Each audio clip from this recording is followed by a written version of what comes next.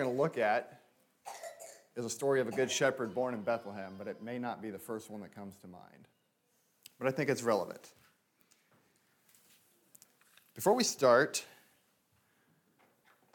I want to give you all a visual, a picture.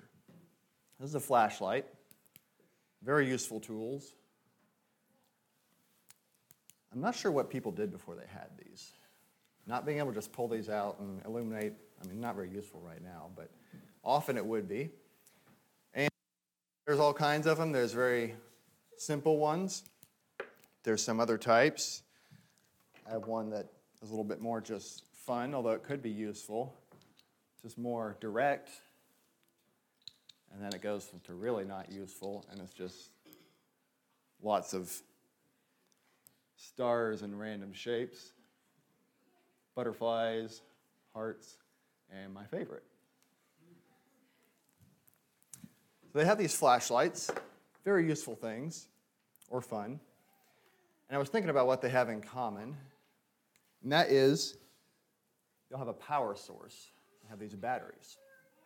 And if you take these batteries out, they become decidedly less useful.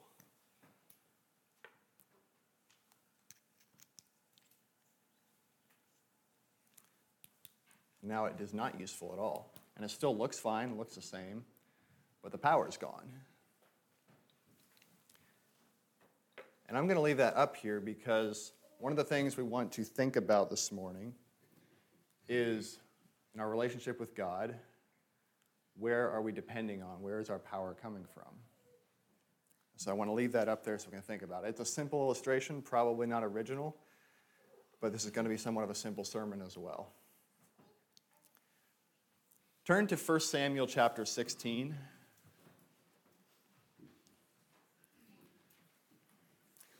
The past several years I've spent some time thinking about the life of David. I heard a sermon probably several years ago that made me start thinking about it, David and Jonathan. I actually prepared a sermon about Jonathan that I cannot for the life of me remember if I ever shared here. So if y'all remember one, come let me know sometime. 1 Samuel chapter 16 is a story, the beginning of a story about a man that exemplified very well dependence on the power source instead of dependence on himself, dependence on God. It's the first mention of David in the Old Testament that I know of. I didn't research that very far, but it's where his story begins. So I'm going to read the whole passage, 1 Samuel chapter 16, and then we will get into it. So you can follow along or just listen, whichever you prefer. I am in the New King James Version. Now the Lord said to Samuel, "How long will you mourn for Saul, seeing I have rejected him from reigning over Israel? Fill your horn with oil and go. I am sending you to Jesse the Bethlehemite, for I have provided myself a king among his sons." And Samuel said, "How can I go? If Saul hears this, he will kill me." But the Lord said, "Take a heifer with you and say, 'I have come to sacrifice to the Lord.' Then invite Jesse to the sacrifice, and I will show you what you shall do. You shall anoint for me the one I named to you." So Samuel did what the Lord said and went to Bethlehem. And the elders of the town trembled at his coming and said, "Do you come peaceably?" And he said, "Peaceably. I have come to sacrifice to the Lord. Sanctify yourselves and come with me to the sacrifice." Then he consecrated Jesse and his sons and invited them to the sacrifice. So it was when they came that he looked at Eliab and said, "Surely the Lord's anointed is before him." But the Lord said to Samuel, "Do not look at his appearance or at his physical stature, because I have refused him. For the Lord does not see as men sees. For man looks at the outward appearance, but the Lord looks at the heart." So Jesse called Abinadab and made him pass before Samuel. And he said, "Neither has the Lord chosen this one." Then Jesse made Shammah pass by. And he said, "Neither has the Lord chosen this one." Thus Jesse made 7 of his sons pass before Samuel. And Samuel said to Jesse, "The Lord has not chosen these."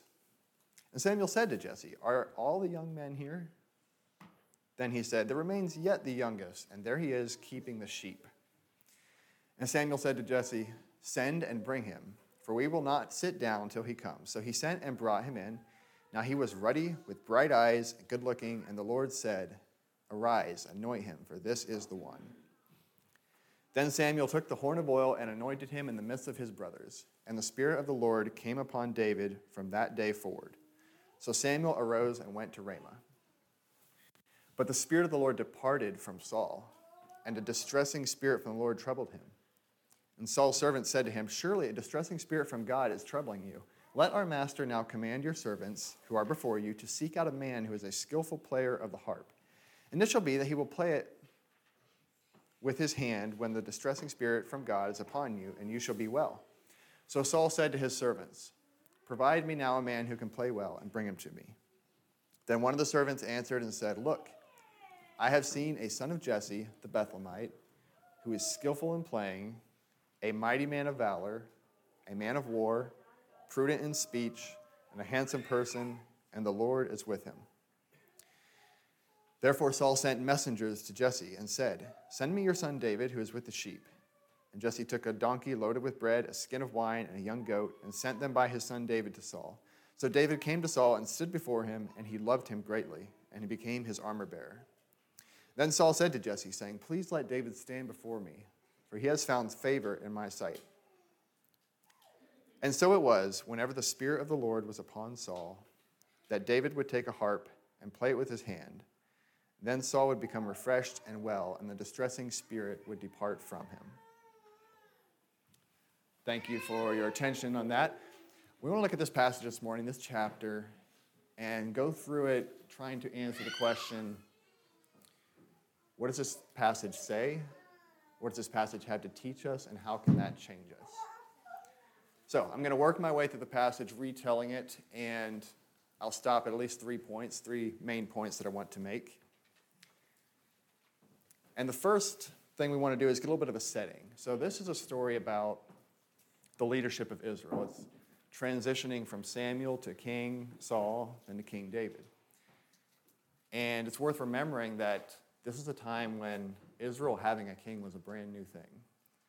Saul was their very first king, and he was about 10 years a king before David was born, more or less. And so this is maybe 25, maybe 30 years into Israel having a king. And from their perspective, it was going fairly well, probably, because they had defeated some of their enemies. Saul had done fairly well. Even the stories that we think of as Saul's big mistakes, if you think of it from the Israelites' perspective, the enemies were still defeated. And they probably thought it was going well. But the story starts with Samuel, and from Samuel's perspective, this was not going well. He knew that God had rejected Saul from being king over Israel. And it was very disappointing to him. He was mourning over it. He was mourning a lot over it, it appears, from what God says. And I think we can understand that, because if we go back to when Saul was appointed king, you can see that Samuel invested a lot into it. It was way more complicated than David's anointing. And so Samuel had a vested interest in seeing that Saul would be a good king, and it didn't work out that way. So think of all the hope and disappointment coming to Samuel again when God tells him, okay, now give up on Saul. I'm sending you to appoint another king. And we don't know everything that was going through his head, but it says clearly that he was scared of Saul, or he inquired about it at least. So he had some measure of fear, and I would imagine with that went some apprehension. You don't just anoint a new king while the old one is still alive. That is a good way to get yourself killed. So he asked God about that. He says, well, what am I supposed to do? If Saul hears about this, he's going to kill me. And God's answer is somewhat interesting. He says, take a sacrifice, and if someone asks you what you're up to, basically, say, use that as your reason. I'm bringing a sacrifice to sacrifice in Bethlehem. And it made me stop and look, because we know that God's character is not such that he can lie or command deceit, any of that, so we can rule out that it's any of those things. But I was thinking about it, and I said, I feel like I could, with the wrong motives, I feel like I could do something very similar to that, and it'd be very deceitful. And as I was thinking about that, something came to mind where I did do something like that. So here's my embarrassing story for the sermon. I was driving the crane coming back from a job, and I was going to stop and get something to eat. Going through a town, and I saw Hardee's, and I was like, well, this would be a good place to stop. So I parked, turned off the crane, and every time I stop on the crane, I always just walk around it just to make sure everything's good, because sometimes I forget important things, and it's saved me a few times. So I jumped out, I started walking around the crane, and a police car pulled up. And the police car said, you know you can't park here, right? And the first thing that came to my mind that I should not have said and did was, oh, I'm checking my crane to make sure it's in, everything's good. And he's like, well, you have your wallet in your hand and you're right beside Hardee's. I'm going to guess you're going to go get something to eat. And if you do that, I will have to give you a ticket. And I forget exactly how the conversation went, but I said, you're right, thank you. I will just keep on going. So Hardee's lost out on some business. And I was thinking of that. I did basically this, but my heart was different. I was trying to avoid a ticket. I was trying to deceive. And the reason I point this out is because in just a little bit, and a few verses down, we're going to get into talking about how the heart is more important than outward actions or appearances. And with sin, that is also true. Sin is a heart issue, often more than anything else. So anyhow, God gives Samuel some more instructions. Samuel follows them. He goes to Bethlehem and prepares Jesse and his sons that are there, not all of Jesse's sons. And whenever Samuel saw the first one of Jesse's sons, Eliab, I don't know what it was about him. He probably looked really good, looked kingly somehow. Or maybe it's because he was the firstborn, he's the oldest, and naturally back then the firstborn usually got those kind of positions. But Samuel thought, this has got to be the one that God wants to be king. And then we come to verse 7, which is the first of three main points I want to look at. So verse 7, God says, do not look at his appearance or the height of his stature, because I have refused him. For the Lord does not see as a man sees. For man looks at the outward appearance, but the Lord looks at the heart.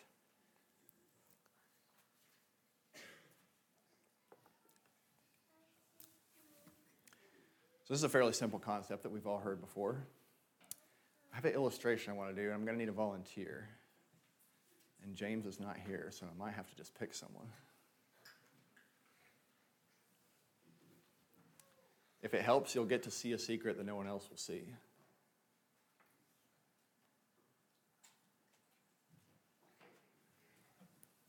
Logan, do you mind helping me with this? It's mostly easy with just one hard part. The hard part is you're not going to be able to tell anyone else what you see. All right, so y'all can do something else for just a second.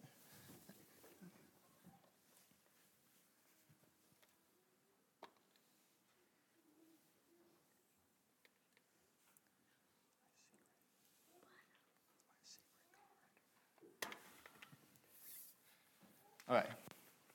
Now, Logan, you can sit there.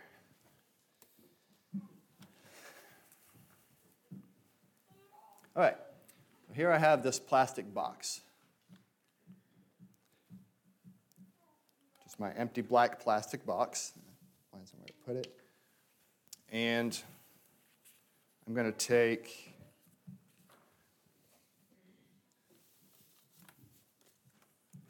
a white paper card and draw my name on it.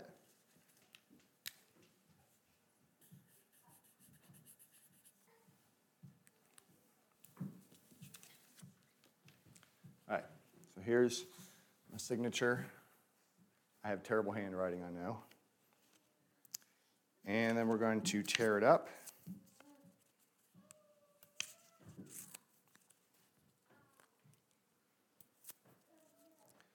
Six nice pieces, and I'm going to put them in my box.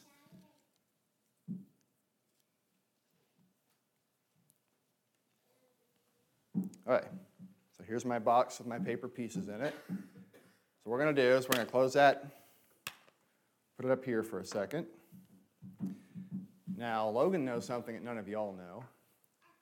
So the outcome of this might surprise y'all, but it shouldn't surprise him as much. So, now that we've given this a little bit of time, open it. And instead of the ones I tore up, I have a full card. Now, does Logan know how this happened? Probably. Because Logan, thank you, Logan, you can go back. And you can't tell anyone.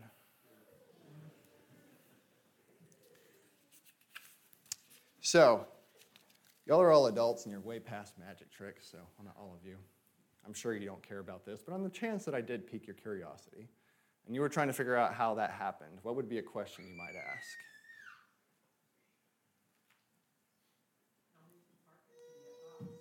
What? How many compartments in the box? That's going down the right lane. Anything else? Okay, those are good questions. So, you're definitely onto something with asking about the box. The secret is the fact that you can't see everything in this box. Logan did. If you just see the outside, you're not going to understand what's going on. So, when we think about this passage, God can see inside. He can see our hearts. He can see what's in here, not just after I'm done and show it to you, but he can see what's in here the whole time. Well, we're all stuck looking at the outside of this and wondering what's going on. And Samuel had the same problem. Samuel saw the oldest son. He saw the outside, and it looked good. And God's response was, I'm seeing more than you're seeing, and I know that he's not fit to be the king.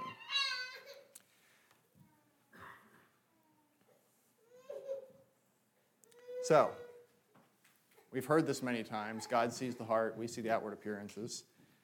This is one of my main points, but we might ask the question, okay, so how does that help us? God can see hearts. We can't. So what good does that do for us? And part of that is true. We can't see hearts like God can. But I'll give you all a chance to interact a little bit here. How can we know what is in someone's heart? Scriptures or ideas, either one.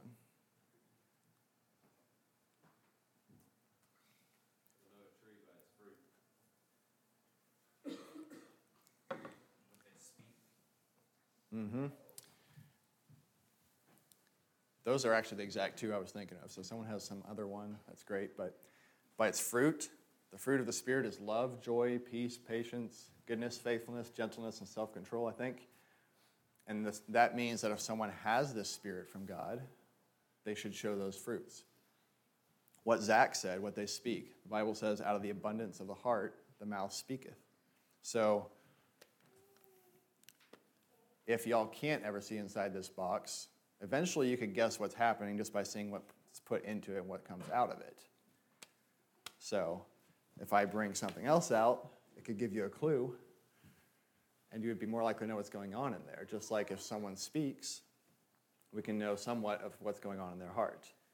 Now, neither of those are going to happen instantly. You have to know someone or know their reputation to know about those. And so there's also the fact that God sometimes leads us and tells us what's in people's hearts, like what happened here. So here, God told Samuel exactly what was in, or he didn't say what was in the heart, but he told Samuel whose heart he was looking for. Second question we could ask is why do we look at things differently than God does? Which we can't see the heart, but why do we tend to judge by outward appearances? And I think it tends to boil down to who we think is the factor in what happens. So when we look at someone and we're trying to determine what that person has to offer to God's kingdom, we can often be tempted to think, what does that person have to offer? We look at them, what skills does this person have? What are they like? In reality, God is the biggest factor, and whether God is working through them. So the question is really, how much will that person allow God to work through them? And that's what God was looking for in one of the sons of Jesse. He was looking for someone who had a heart that would allow God to work through him. Back to the story. So then the rest of the sons pass before Samuel, and God doesn't pick any of them. And Samuel asks Jesse, "Is this all your sons?" And Jesse says, "Well, there's still the youngest one off tending sheep." And you have to think about this. Samuel was possibly still the most powerful person in Israel, maybe second. And he came to this little town of Bethlehem, and he asked Jesse, "Bring your sons to me for a feast." And Jesse just brought the first 7. It makes you wonder if it was just inconceivable to him that God would have something special in mind for the youngest, or what exactly was going on there. But they left David, and the rest of them came. And one thing that does is that proves to people who know the story that this was from God. This wasn't Jesse and Samuel getting together and we're going to pick someone who we think would be a good king. David wasn't even in the cards from Jesse's point of view. So, they send for David, and excuse me. And David comes, and the description of him is interesting because more than likely it's written or narrated by Samuel, who just heard God say that you don't go by appearances. And the description says he was ruddy, likely meaning red-haired, fairly likely. So those of you who are red-haired, David might have been one of you, with bright eyes and good-looking.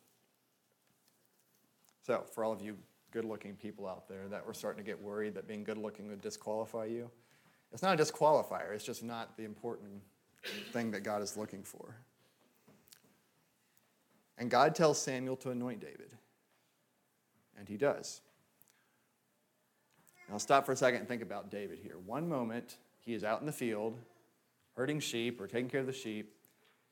He has 7 brothers in line that are more likely to get any important position that comes his way before he will. And the next moment, he's kneeling before arguably the most powerful person in Israel, being anointed as future king. It'd be great to know what he was thinking about.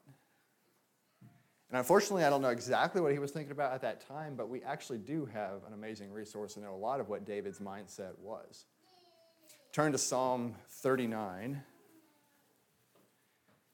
And I'm not quite sure about this. One of the resources that I looked at said that this is very possibly a psalm that David wrote concerning his anointing as king, or right afterwards. But whether it is or not, there are quite a few that have this theme running through them that David wrote that give us a peek into his mindset and how he looked at these things.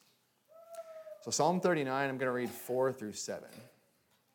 And think of this in the context of David getting this grand responsibility from God that he did not expect. Lord, make me to know my end, and what is the measure of my days, that I may know how frail I am. Indeed, you have made my days as handbreadths, and my age is as nothing before you. Certainly every man at his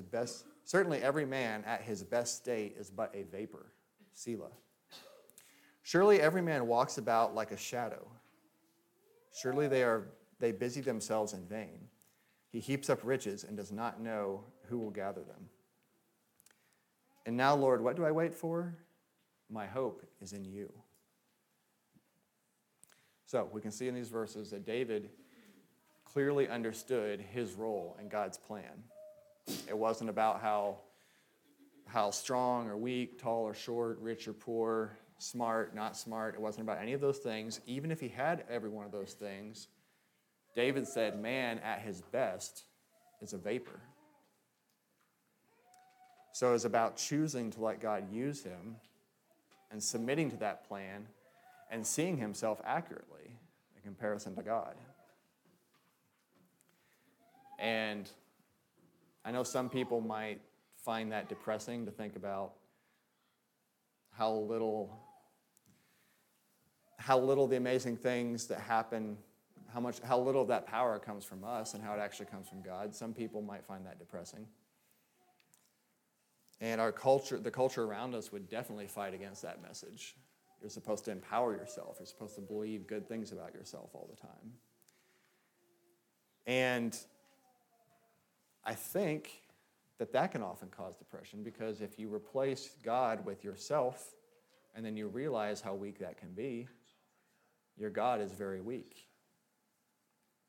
So I think the opposite can often be true. To me, it's reassuring to think that my confidence is not in whatever skills I have or whatever assets I have that maybe I will lose. My confidence is in God, and whatever shortcomings I have don't have to limit what God could possibly do. So if you happen to be depressed about your shortcomings or resources or discouraged, remember David's words here. You might feel like you're not at your best, but man at his best is a shadow. So our hope is actually in God, not in how good of a shadow you are. Verse 13, Samuel took the horn of oil and anointed him in the midst of his brethren, and the Spirit of the Lord came upon David from that day forward. Now, there's a little bit of debate about the best way to translate this. Was it in the midst of his brethren, out from his brethren? But either way, it seems safe to assume that his brothers knew that David was chosen for something special, but they didn't somehow understand the full significance of what he was chosen for. And we can see that if we would go to the next chapter, we would see Eliab's comment to David seems to show that they didn't quite understand that he was going to be king. And then verse 14, but the Spirit of the Lord departed from Saul, and a distressing spirit from the Lord troubled him. All right, so here I want to stop as well. This is another point I would like to make. I don't know exactly what the timeline would have been here, but in verse 13, we have the Spirit of the Lord coming upon David from that day forth. Verse 14, the Spirit of the Lord departed from Saul. And in my study, I don't know that I feel comfortable giving a 100% answer on exactly how to define what the Spirit of the Lord was referring to. I don't know that it was the full indwelling of the Holy Spirit that we as believers have in the New Testament, but it definitely included a blessing of wisdom and understanding and strength in order to lead God's people. And that transferred from David to Saul. And this is one of the first indicators in the story of Saul and David that hints at that parallel between Saul being the old man and David being the new man, being Paul's analogy about the old and new man. And David being a type of Christ, actually. And we don't run into it as much in this chapter, but one place that we have already mentioned it is in the area of dependence on self. So if y'all remember the story of Saul, his main, or at least his early main mistakes was not depending on God. So his first one, I believe, was when he was waiting on God. He was waiting on Samuel to come to a sacrifice, and he got impatient and decided to make a sacrifice himself. And then another one was when God had told him a very specific way to go about a battle, and he decided he had a little bit of a better idea of how to do that. So both of those were depending on himself. Whereas David, we've already looked at in Psalm 35, had a clear attitude of reliance on God and diminishing himself and relying on God. And that's one of the primary differences between putting off the old man and putting on the new man, is switching our reliance from ourselves and so-called righteousness that we have to our reliance on God and his gift of imputed righteousness to us and the strength to live in that. There's also several other good examples from David's life, such as Saul always pursuing power while David pursued God. And maybe that'll be another sermon sometime. But I wanted to bring that up because this is one of the things that made me excited to study the life of David, is how he is often a very good picture of new life in Christ or Christ. So, next we have the story of the evil spirit distressing Saul. And once again, I'm sure there have been people who have studied this and have a very firm opinion on what exactly this is. I can't say that I'm quite there yet. I did look into it, and it would seem that it is a demon or an evil spirit, for sure, of some sort, possibly combined with some kind of psychological malady or something. And it would definitely seem that God either sent that spirit or allowed that spirit to go specifically target Saul. And Saul's servants were very aware. They correctly identified the problem.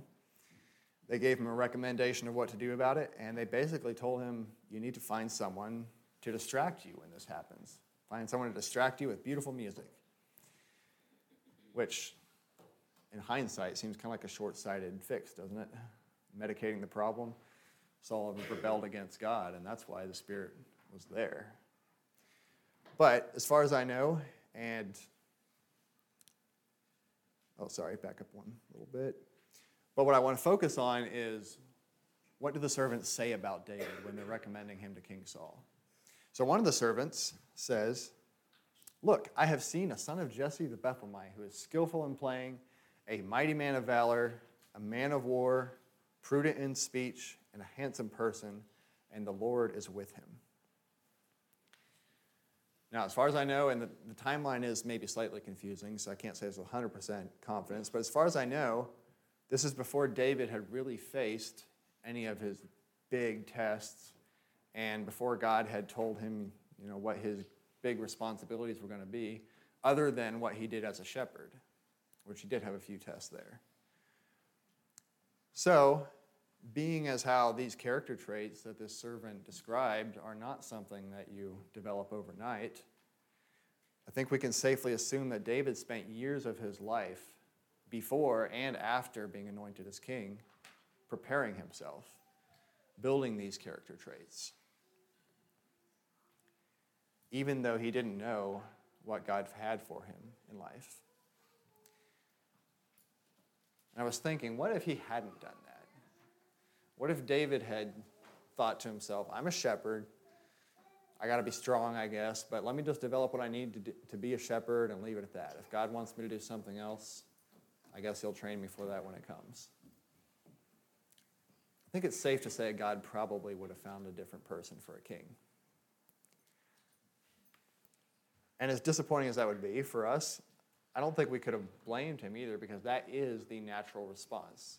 We naturally think, let me prepare for what I have to do right now, and that's all we need. And that's how I act as well.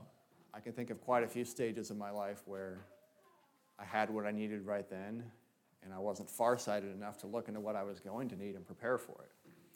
I was thinking of, I think it was probably about a month before I got married, I decided to ask my mom, do you know of any, maybe she remembers this, maybe she doesn't. Do you know of any specific things that I should do to help prepare to make life easier on my wife after I get married? And she probably had a whole list, but the one she told me was, well, I think maybe if you would be careful to, when you come home, put your shoes away instead of kicking them off wherever you happen to end up. And so I took that to heart. I'm not sure how good I got at it, though. That would be a different question. But when I thought about that, I realized that I've had things like that all throughout my life. I could have started preparing things like that years before I even knew I was getting married. And that would have improved my ability to be a good husband. And I'm guessing that every one of us has that opportunity. If you're a child or a teenager and you're preparing to be an adult, you will have a lot of responsibilities as an adult that you don't have now. You don't necessarily need to have some of the things that you will need then, but you can start developing them now. If you're an adult, chances are your responsibilities will just grow in life. I'm not sure what happens more towards the end, but at least for most of us, they're just going to keep growing. And you have the opportunity to grow in your skill set and your ability to handle those things, like David was doing. And now, lest I sound unbalanced and come off as sounding like it's all up to us to build ourselves up till we can handle what God sends our way, let's quick glance back at verse 13. In verse 13, Daniel took the horn of oil and anointed him in the midst of his brethren, and the Spirit of the Lord came upon David from that day forward. So, I think that Spirit was the wisdom and knowledge necessary to rule Israel well. And so God provided David for the responsibility that he gave David.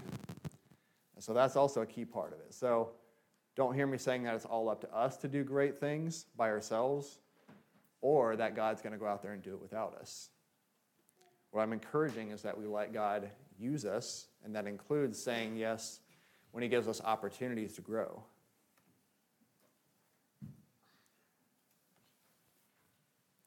So, to continue with the story, to finish out the story here, Saul takes his servant's advice and sends to Jesse for David. And I can imagine that would have been slightly distressing for Jesse and David. If you think about what Samuel's worry was at the beginning of the chapter, if Saul figures out that I'm anointing another king, he's going to kill me. Now David knows he's anointed as that king, and here he gets a messenger from Saul saying, come to the palace.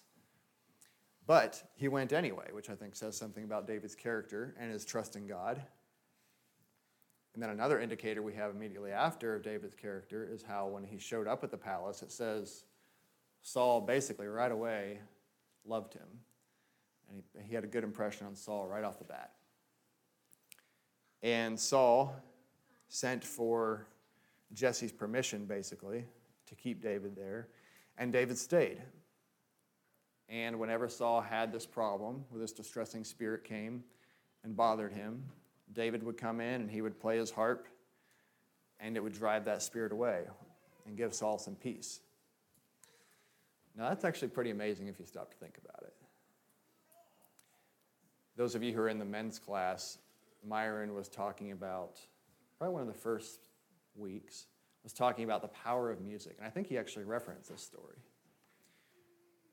And think about this evil spirit specifically targeting Saul. God gave the go-ahead, or said you can do that, gave permission, however that works. And yet, David was able to drive away this spirit with the skills and the music that God gave him. So that says something about the power of good music. I think we can assume that bad music goes the opposite way as well. But that definitely says something about the power of good music. And that is the end of the chapter. So thanks for sticking with me and giving your attention on that. Let's have a little bit of a conclusion. I want to answer, for this to do us any good, I want to be able to answer the questions. What does this passage teach us? How can that change us? And then what might God be trying to teach me personally from it? So what does the passage teach us is a little bit tricky because it's a story. It's not like Paul's letters where it's specifically teaching. But the two main lessons that we looked at today that I would like us to take from this is one, God looks at the heart, and we should try to be like him as much as we can be and try to look deeper than appearances. And two, we need to be simultaneously preparing ourselves and trusting God to give us what we need for our service to him. So, how could that change us? Well, there's quite a few answers for that. But for one, it could help us become more caring and discerning of people by looking deeper instead of just looking at what we see at first glance. And the second is that, for me, David's life is inspiring. And there's quite a few things that I already know are the right thing to do. I know that I should be preparing my life for other responsibilities ahead. And seeing how David did that can inspire me to do that. So that's another way that it could change us.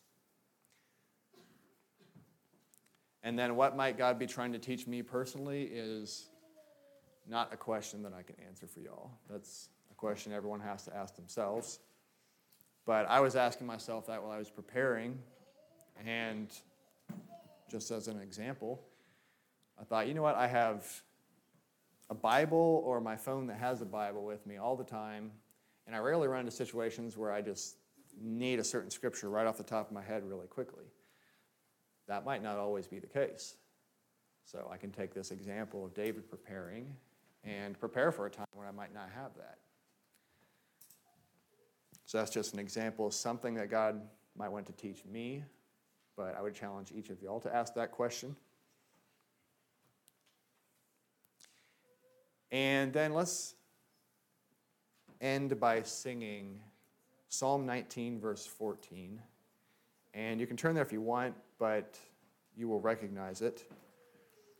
And the reason I want to sing this psalm is because it is David's mindset, basically, that we've been looking at.